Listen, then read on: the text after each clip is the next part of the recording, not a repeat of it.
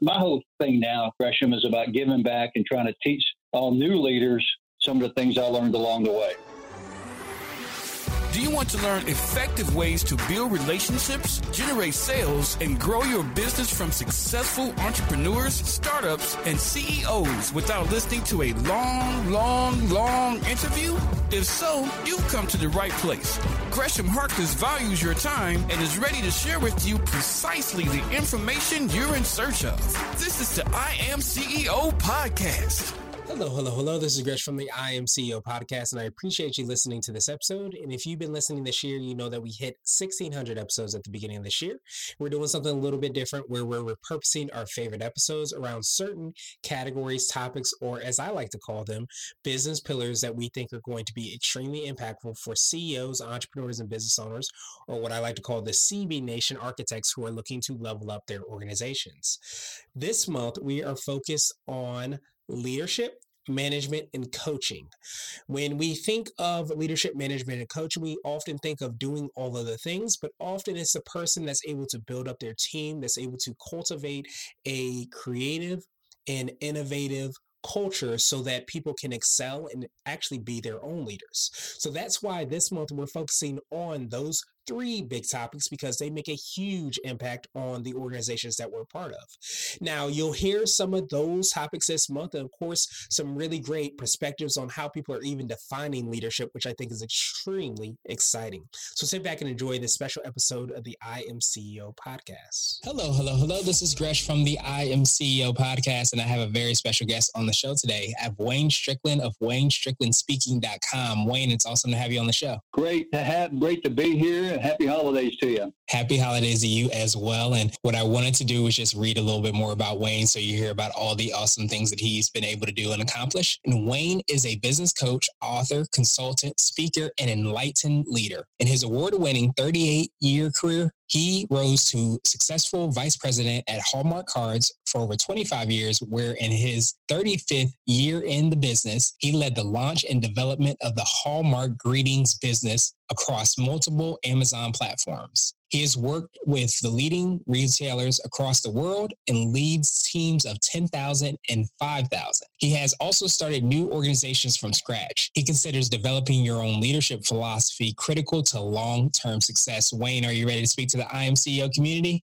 I'm ready. Let's go. Let's do it. So the first question I had was to hear a little bit more about what I call your CEO story and what led you to start your business. Thank you. I was very fortunate to spend 38 years with one great company that allowed me to do a lot of fun things and grow and work on a lot of different projects, work with a lot of retailers. And it wasn't easy along the way. I think through just brute force and determination, a lot of times I just worked my way through a lot of issues. And sometimes I didn't do such a good job. I had a lot of failures in my 38-year career. And so what I'm trying to do with WayneStricklandSpeaking.com is I'm trying to give people some insight, some advice of some things I learned in my 38 years. So maybe their career won't have to be so painful and get knocked down by just doing dumb things and not having the coaching and the insights and the thoughts around what I need to do to grow when I get, especially in a difficult position. So my whole thing now, Gresham, is about giving back and trying to teach all new leaders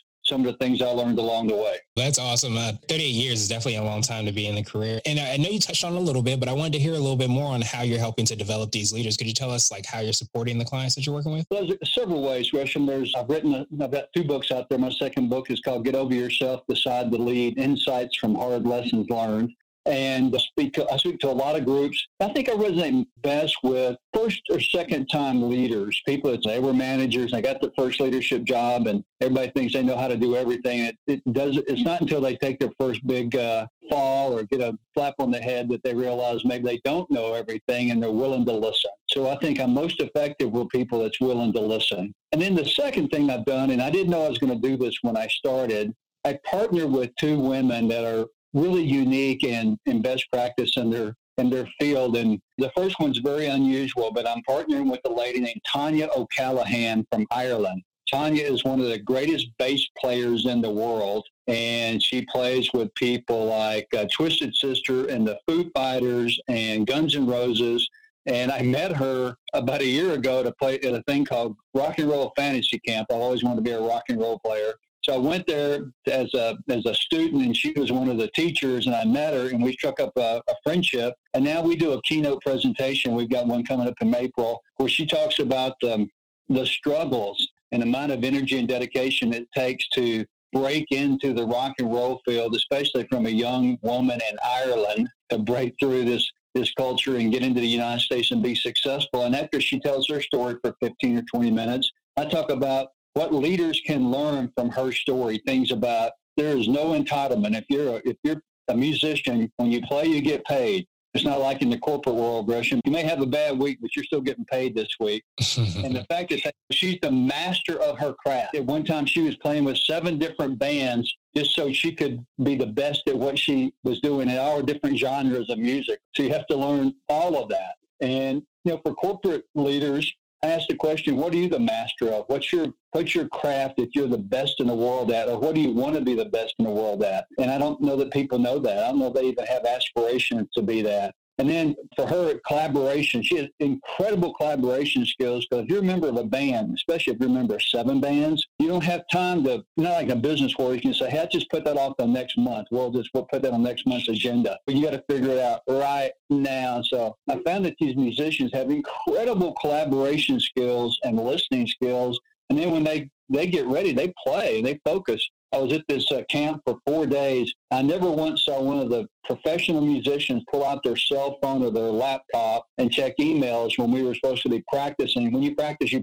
for hours. And it's incredible the dedication they have and the focus. And I think for business leaders, it's to learn there. So we had this whole keynote, and then we do a Q&A, and then we actually play. We put together a band, and well, she's really playing. I've got some other musicians that are pretty good. I'm in the background, trying not to embarrass myself. So that's one. And then the other one, I found this lady that actually hired her about a year ago to help me with my social media marketing. And after I got to working with her, I found that she had such depth in things like LinkedIn and LinkedIn groups and Instagram and Twitter and all these things, incredible insights, not insights, but knowledge about how it worked. And it triggered a lot of thoughts for me about how under-leveraged those platforms are in the business world for business leaders. A few and I had an organization, and we had a board of directors with a leadership team. That leadership team needs to be using those platforms to help you support your brand or your business or your launch or your new product, and very few do. And so we have very provocative ideas for groups, and we've got a presentation coming up in 2 or 3 weeks that she talks about the platforms, and I try to be the provocateur and ask some provocative questions. But I do think, in a year or 2 or 3, but there'll be somewhere down the road that when a leader is picking his team, if he's got 2 people that have the exact same skills, but one's got a social media network of 5,000, 10,000 people, and the other one doesn't, then he or she will probably pick the person with the biggest network, because they can help them spread the word. So that's how I'm using things. I'm partnering with people, and I'm using my experience, and I'm trying to get out to talk to people that want to learn.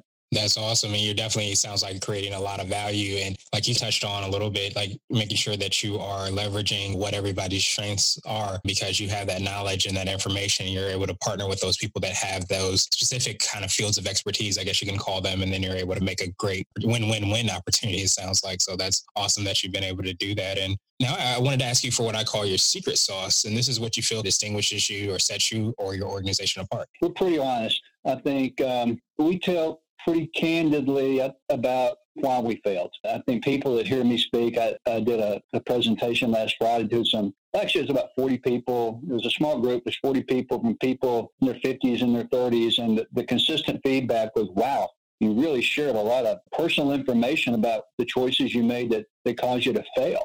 And I tell a lot of stories. In 38 years, you capture a lot of stories. I give a lot of lessons through those stories, and I give them examples of what I did wrong that caused me to fail. I think people appreciate that, because we all make mistakes, right? One of the things I tell people is, you're going to fail. Get good at it. Learn how to fail, and fail really well, and fail really fast, and learn from it and get back up and go again.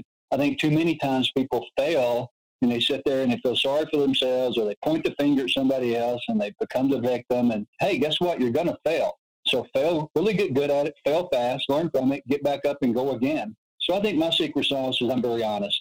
and I'm very transparent, and I don't hide anything. And I think people really appreciate that. Yeah, definitely. And the fact that you're definitely given. And I think in this day and age, transparency, authenticity are definitely key things that people look for. And in this 24/7 kind of world, like you mentioned on social media, where you can literally review and check and see what everybody's doing, it definitely pays to be transparent and authentic. So definitely appreciate you for that. And now I wanted to switch gears a little bit and ask you for what I call a CEO hack. And this might be an app, a book, or a habit that you have, but it's something that makes you more effective and efficient as a business owner. About 20 years ago, I was going through a rough spell professionally, and I got the president of the company told me to get an executive coach. And I thought it was because I was such a stud. It was actually because I was such a bully.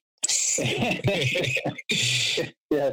It goes hand in hand, right? And this lady, her name was Ellen Karp. She got with me, and I thought this was going to be like a 30-minute little session, right? But it ended up lasting about a year and a half.